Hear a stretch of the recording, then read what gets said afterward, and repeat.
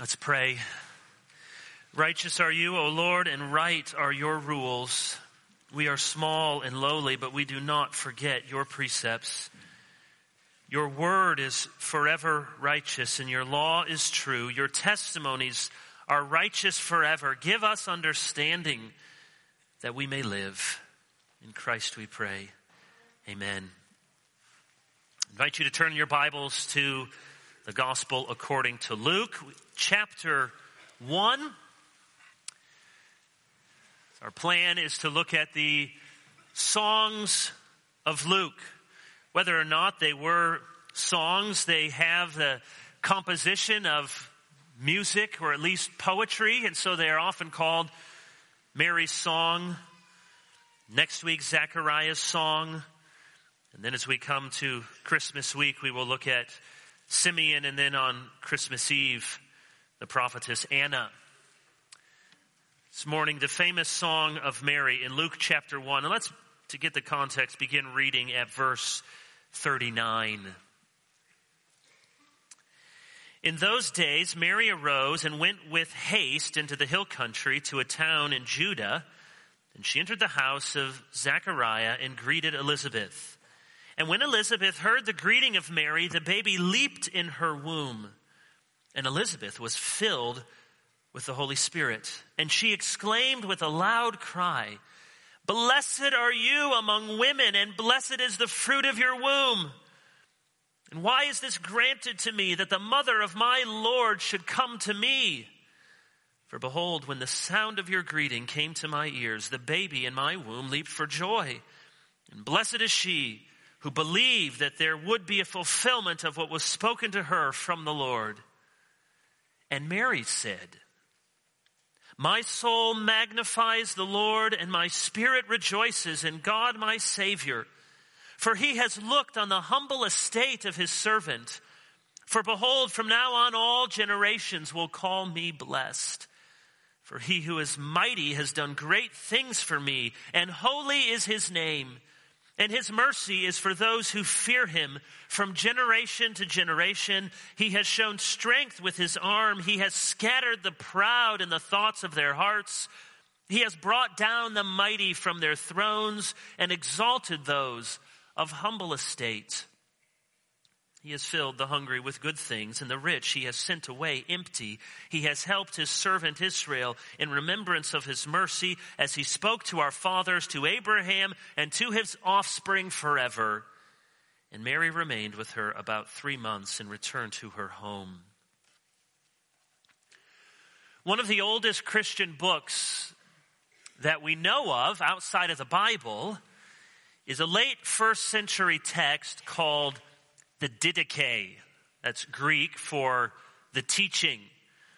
It's an anonymous treatise. We don't know who wrote it, but it appears to be a manual on church order, and that may not sound exciting, but it's really a very fascinating book.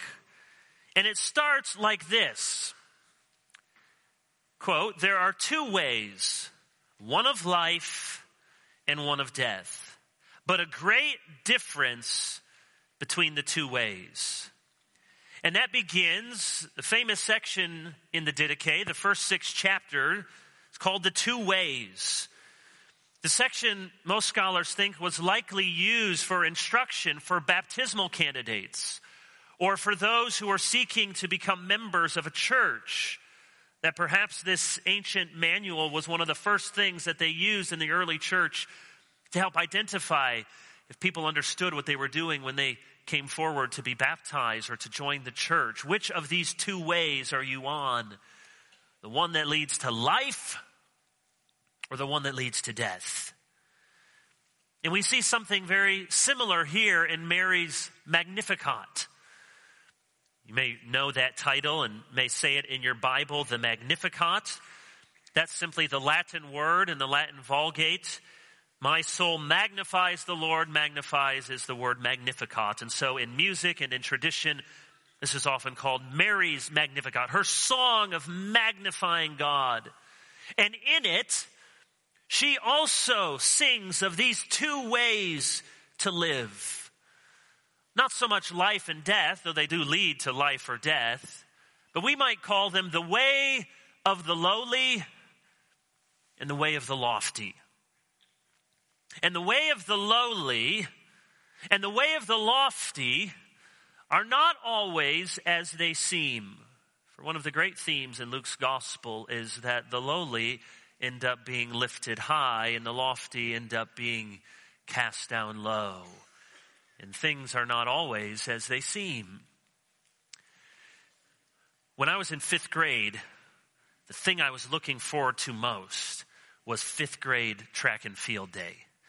I had seen my older brother do this, and I knew this was coming up on the calendar, and I had been planning my whole life for 5th grade track and field day. All of the elementary schools in the district came together, and you ran around the track, and there's probably still snow on it. It was Michigan, but you ran around the track, and you did high jump, and you did all the things with 300 other 5th graders. This was probably as close to the Olympics as I was going to get. I wasn't at that time known for my athletic prowess like I'm sure I am now, but to my surprise, I got 2nd place in the long jump. And it felt amazing. I didn't know I could jump so far. I never knew that I had it in me with some 300 or maybe 150 other boys, and I was 2nd place in the long jump. I didn't know that I had it in me. And it turns out I didn't. Because later, my friend Josh informed me, you know, Kevin, you cut in front of line in front of me. And I looked on the list, and they gave my jump to you and your jump to me. Really, Josh? You couldn't have just taken that one to the grave? You couldn't have just let me have my 2nd place ribbon? I didn't give the ribbon back. But boy, was I crestfallen. In an instant, my great triumph became my great embarrassment. I think I even checked with one of the teachers and said, yeah, you got out of line, but go ahead and keep the ribbon. Well, thanks. Sometimes there is a great reversal, and you seem to be lofty, and you are immediately cast down low. And so we see it here in Luke, and we see it in Mary's Magnificat. The way God has worked and the way he will work. The lowly will be lifted up, and the lofty will be cast down. A much better example than your pastor's 5th grade track and field exploits come from the story in Esther. You may remember it, where the king's right-hand man, his henchman, Haman, has it out for the Jew Mordecai. Now Mordecai alerted the king of this plot against his life, and so the king is musing to himself, what should be done to the man whom the king delights to honor? What do you think, Haman? And Haman thinks to himself, well, there is no one the king honors more than me. And so he has a really great plan, and he tells the king, here's what you should do, oh great king. You should give to this man whom you want to honor royal robes. Give him a royal horse. Give him a parade throughout the city where you will announce to all the inhabitants, this is the man the king honors. And Haman is feeling pretty smart. And the king says, well, that is a great idea, Haman. Everybody do exactly as Haman has said so we can celebrate Mordecai the Jew. And Price is Right hadn't yet been invented, but if it had, you would have heard wah, wah, wah. You would have heard the loser horn, because Haman in an instant went from the man who was to be celebrated to the man that he wanted dead, receiving his honor. And as you may know the story, it's even worse than that for Haman, because the gallows that he had built, hoping to execute Mordecai, ended up being his own death trap. And so it often happens that there is a great reversal. And though we may not always see it in this life, God assures us of it in the next. There are these two ways to live. First then, the way of the lowly. There are 3 words that Mary uses in her song to describe the way of the lowly. The first word is humble. Humble, verse 48, he has looked on the humble estate of his servant. Verse 52, he has exalted those of humble estate, low stature, low status. Now, many of us are so familiar with the Christmas story. We know how all of these parts come together, and some of the surprise and scandal is no longer there for us. If we heard today that a Messiah was to be born somewhere in this state, in our area, you would think, the Messiah. Maybe he'll come from somewhere in Uptown. Probably Myers Park, don't you think? Maybe near South Park. Maybe one of the really nice areas of Charlotte. Maybe Matthews. Maybe, just maybe, Mint Hill. But we would not think he would come from a neighborhood that we've never traveled through, or from a small, rural, four-way stop that's on a destination to nowhere. And yet that's where Mary and Joseph were from, Nazareth. Would be born in Bethlehem, would be raised in this little town of 1,000 people perhaps. Then you have Mary herself. If you were to just make a list of all of the ways in the ancient world that you could be of low estate, Mary checked almost all of them. Poor, young. She was, most scholars think, maybe 13, 14 years old. Poor, young, unmarried, a woman. She's checked all of those boxes. People who were of little established worth. Low estate. When she says this is not like today where you may sort of put on airs about it and sort of pass yourself off as one who doesn't have anything. No. She really was of humble estate. You wouldn't have gone through Judea and picked out Mary as the one who would give birth to the Messiah.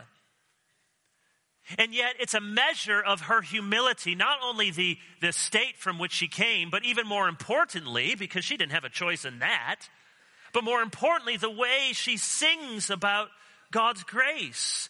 Notice her focus is on what God has done. In this song, she never mentions that she is going to give birth to the Son of God. No humble brag, no sort of hashtag going to be the mom of the Messiah. No sort of, hey, I'm just so humbled.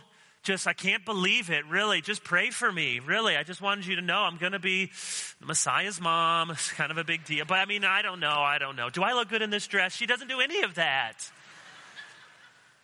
She gives praise to God. Now, of course, she does recognize that, well, it is hashtag blessed. All of the nations, all of the generations will call her blessed.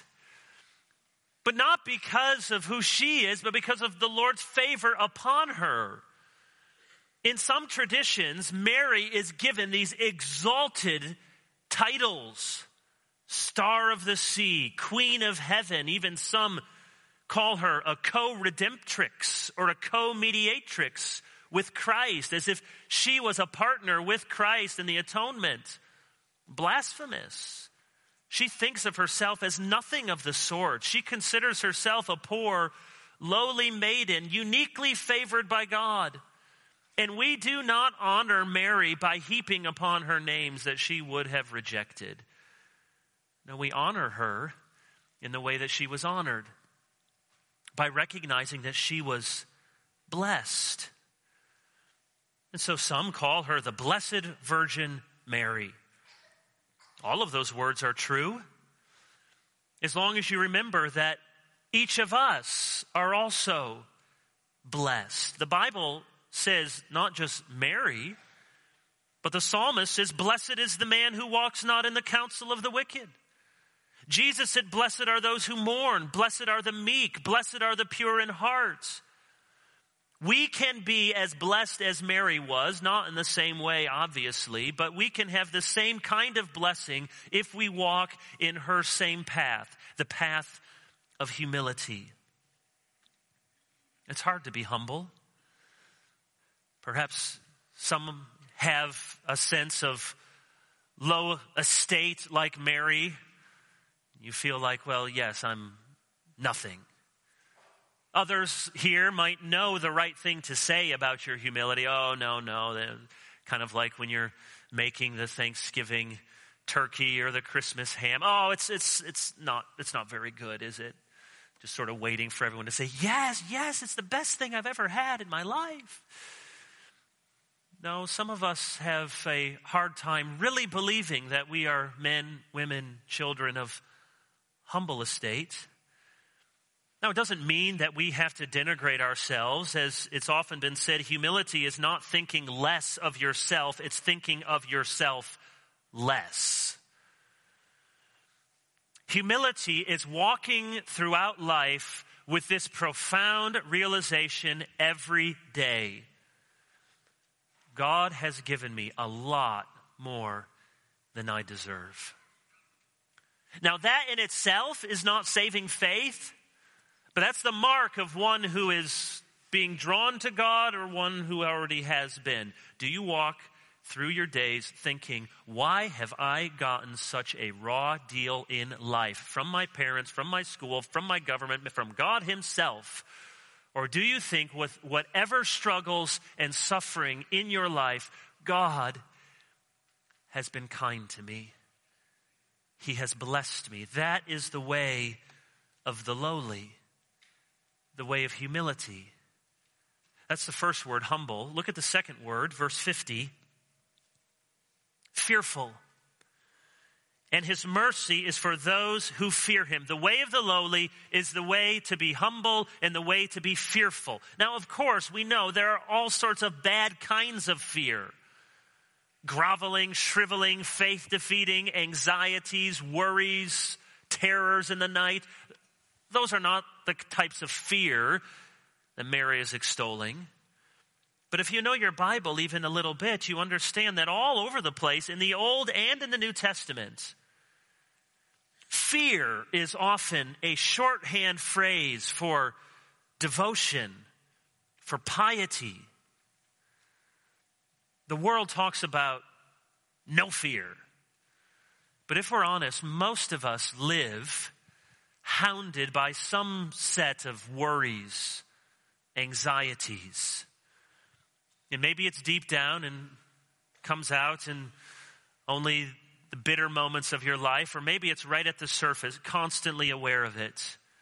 Not measuring up, not having enough, the fear of missing out, being on the wrong side, supposedly, of history, the fear of disappointing your parents, the fear of being like your parents, the fear of your children turning from you, turning from the Lord, the fear of your friends betraying you, the fear of not having any friends, the fear of saying or doing something a little wrong at some point in your life and facing the social media mob, the fear of being without money, being without a job, being without purpose, being without health. Oh, we all have fear. We can pretend that we're macho and we can pretend that we go out to conquer from strength to strength, but we all fear. And the Bible tells us that all healthy fear starts with the fear of the Lord. If real humility says, God has blessed me more than I deserve, then healthy fear says, God, you're really big and I'm not. God, you call the shots in my life. I don't. God, you know what is better for me than I do. It sounds so simple to say it, but isn't that hard? Children don't like to say any of those things about their parents. You're big, well, I can see maybe you're taller, but to say I'm not, to say you call the shots and I don't, to say, Mom, Dad, you know what's better for me than I do in my life? Well, as hard as it is for children to say that about parents, it's even harder for any of us creatures to say that about our God. So Mary extols his mercy is for those who fear him. Not for those who run from him, not for those who thumb their noses at him, not for those who think that they are in no need of mercy, but those who fear him and realize they will have to stand before a holy God and give account, and that if they are relying upon their own merits, they will be doomed. That is the healthy fear, which is the beginning of wisdom and is the pathway of salvation. For God has mercy on those who fear him. It used to be in centuries and millennia past that church people, if there's one thing they knew it was God was to be feared. And if they were on one end of the extreme, perhaps forgetting at times how much God was a father, how tender he could be, and perhaps if they had to endure sermon after sermon of hellfire and brimstone, at least those are the sort of caricatures, then surely we are way over on this other end. And we scarcely have a God that we think is to be feared. He's a pal, he's a buddy, he's a secret Santa in our life. Not a God to be feared, not a God that we have to stand before and give account of. Not a God who holds us in the palm of his hands.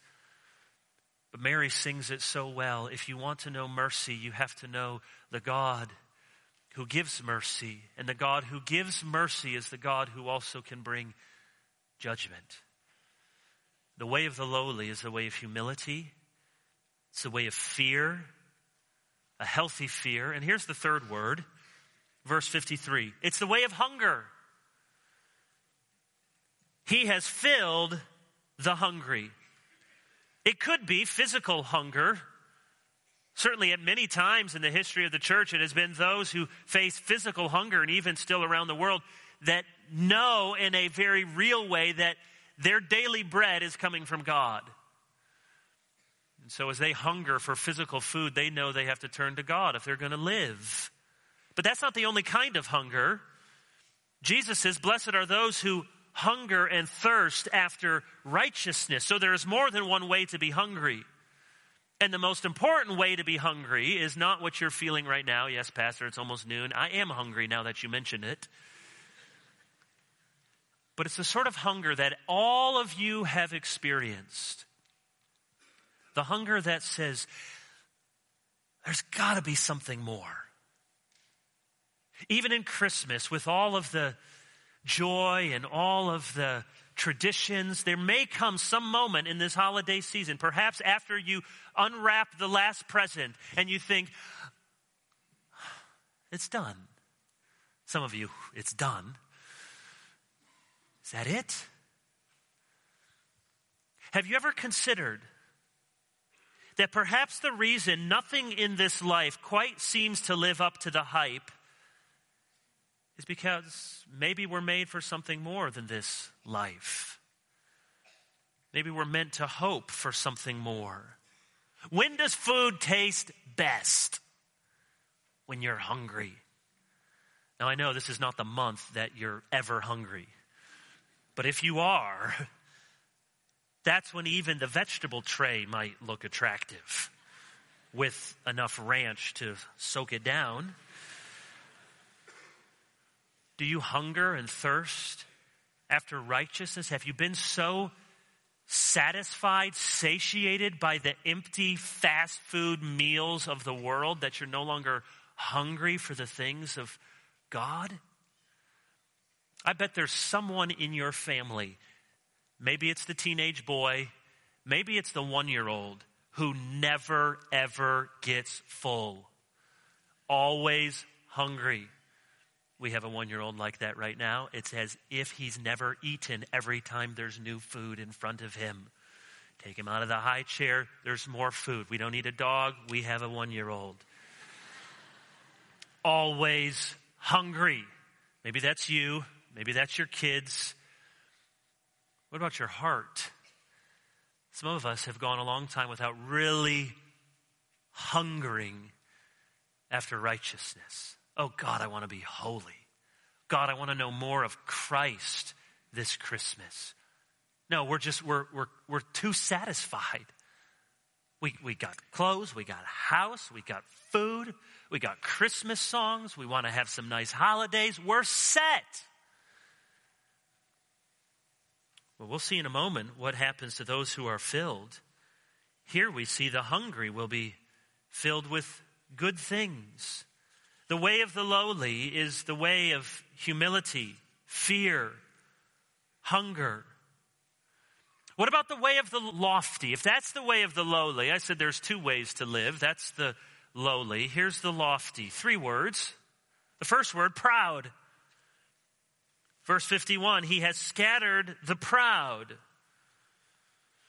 Monastics and medieval theologians usually considered pride to be the root of the 7 deadly sins, as they called them, or the 7 capital vices. Pride was the root deep in the ground that was bearing this rotten fruit of envy and lust and sloth and all the rest. Proud. Of course, there's a right way to be proud. You can be proud of your kids for what they do, and you can be proud of something you worked hard on. We use the word in a lot of different ways, but this sort of proud is the pride that thinks that we have a reason to be elevated before God. And the world is not going to help us. The world says, you're amazing, you're smart, you're beautiful, you are perfect just the way you are. Now, when the world says that, it doesn't usually mean it. There's lots of things that you can find instant shame and judgment from the world, but they will give you that message. But even if they meant it, it's not the gospel. Don't be confused. That's not the gospel.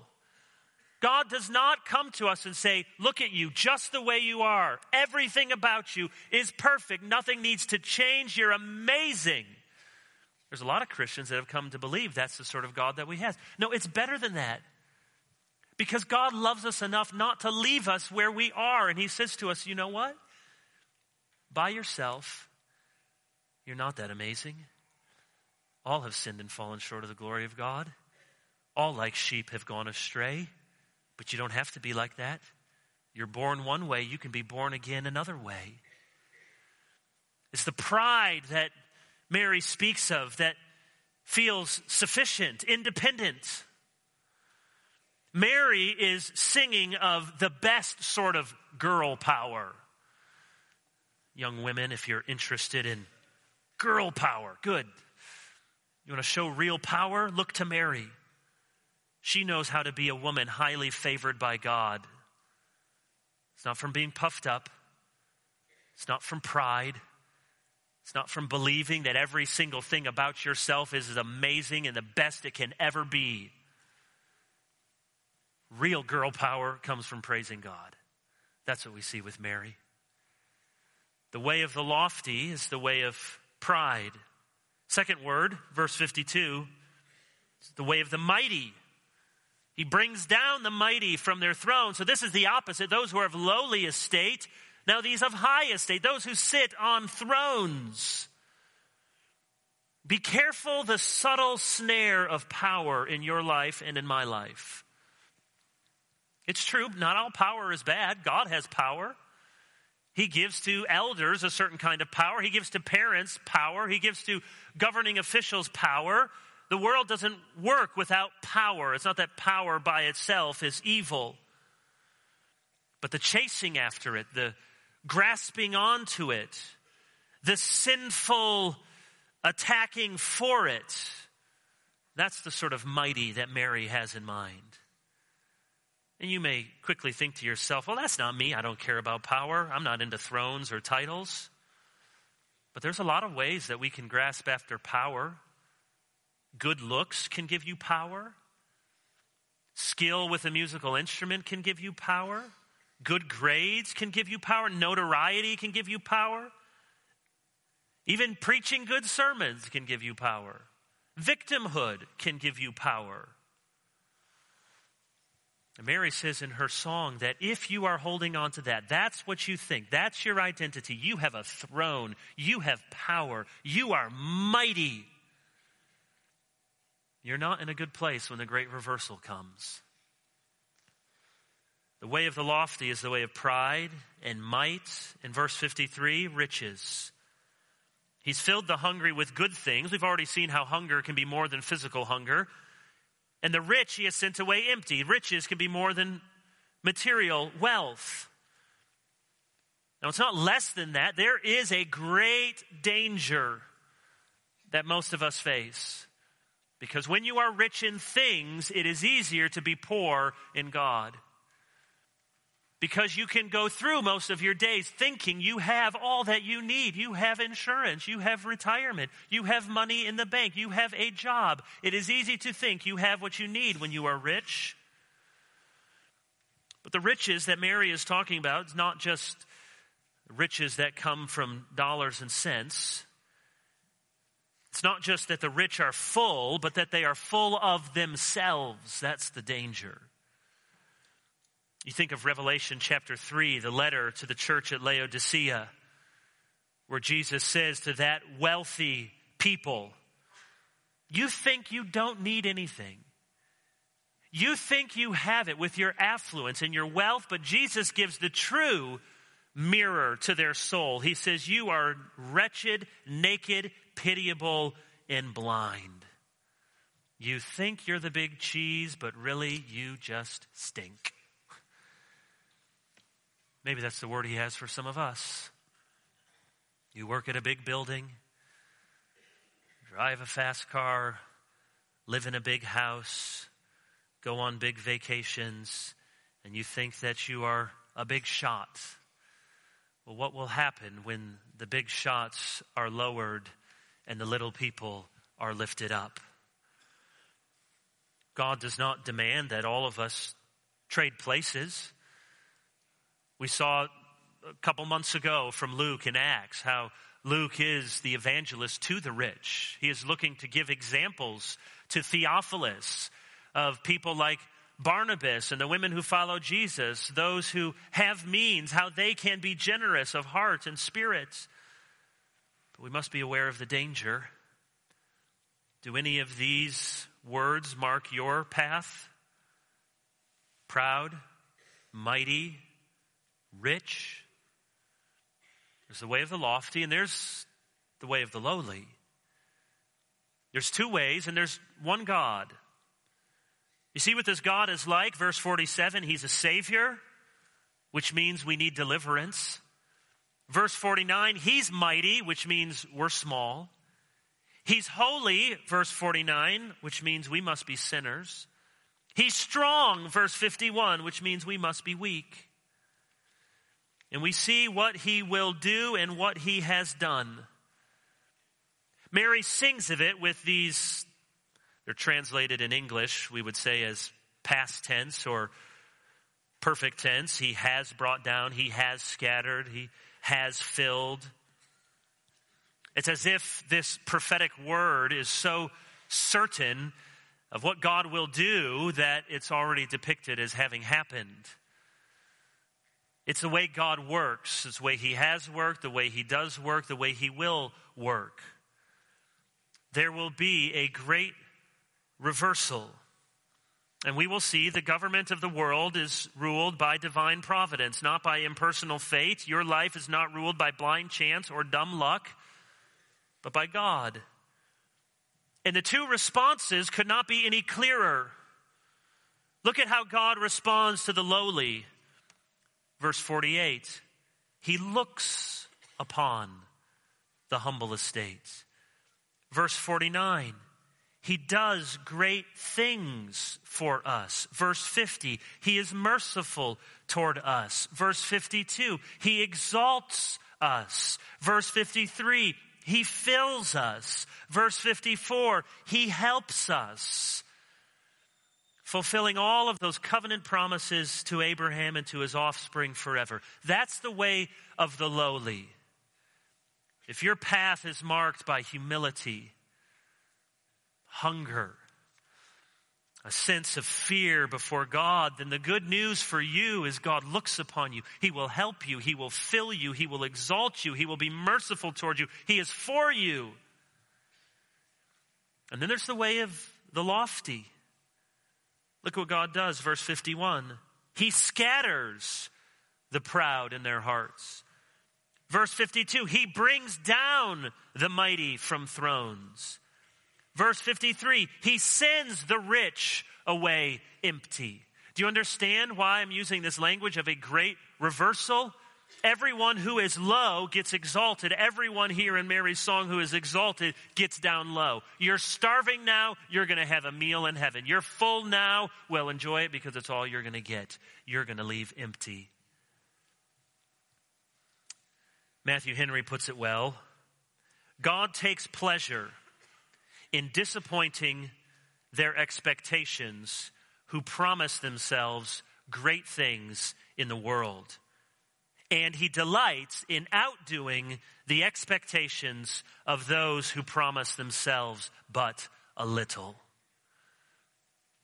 You'll find few sentences as countercultural as that, even in many churches. God takes pleasure to disappoint the expectations of those who think they are owed great things in life. And he loves to surpass all of your expectations for those who think they have nothing coming. The lowly will be lifted up. The lofty will be cast down. And as you know the rest of the story, Jesus, of course, is the example. Not only the example, but the way.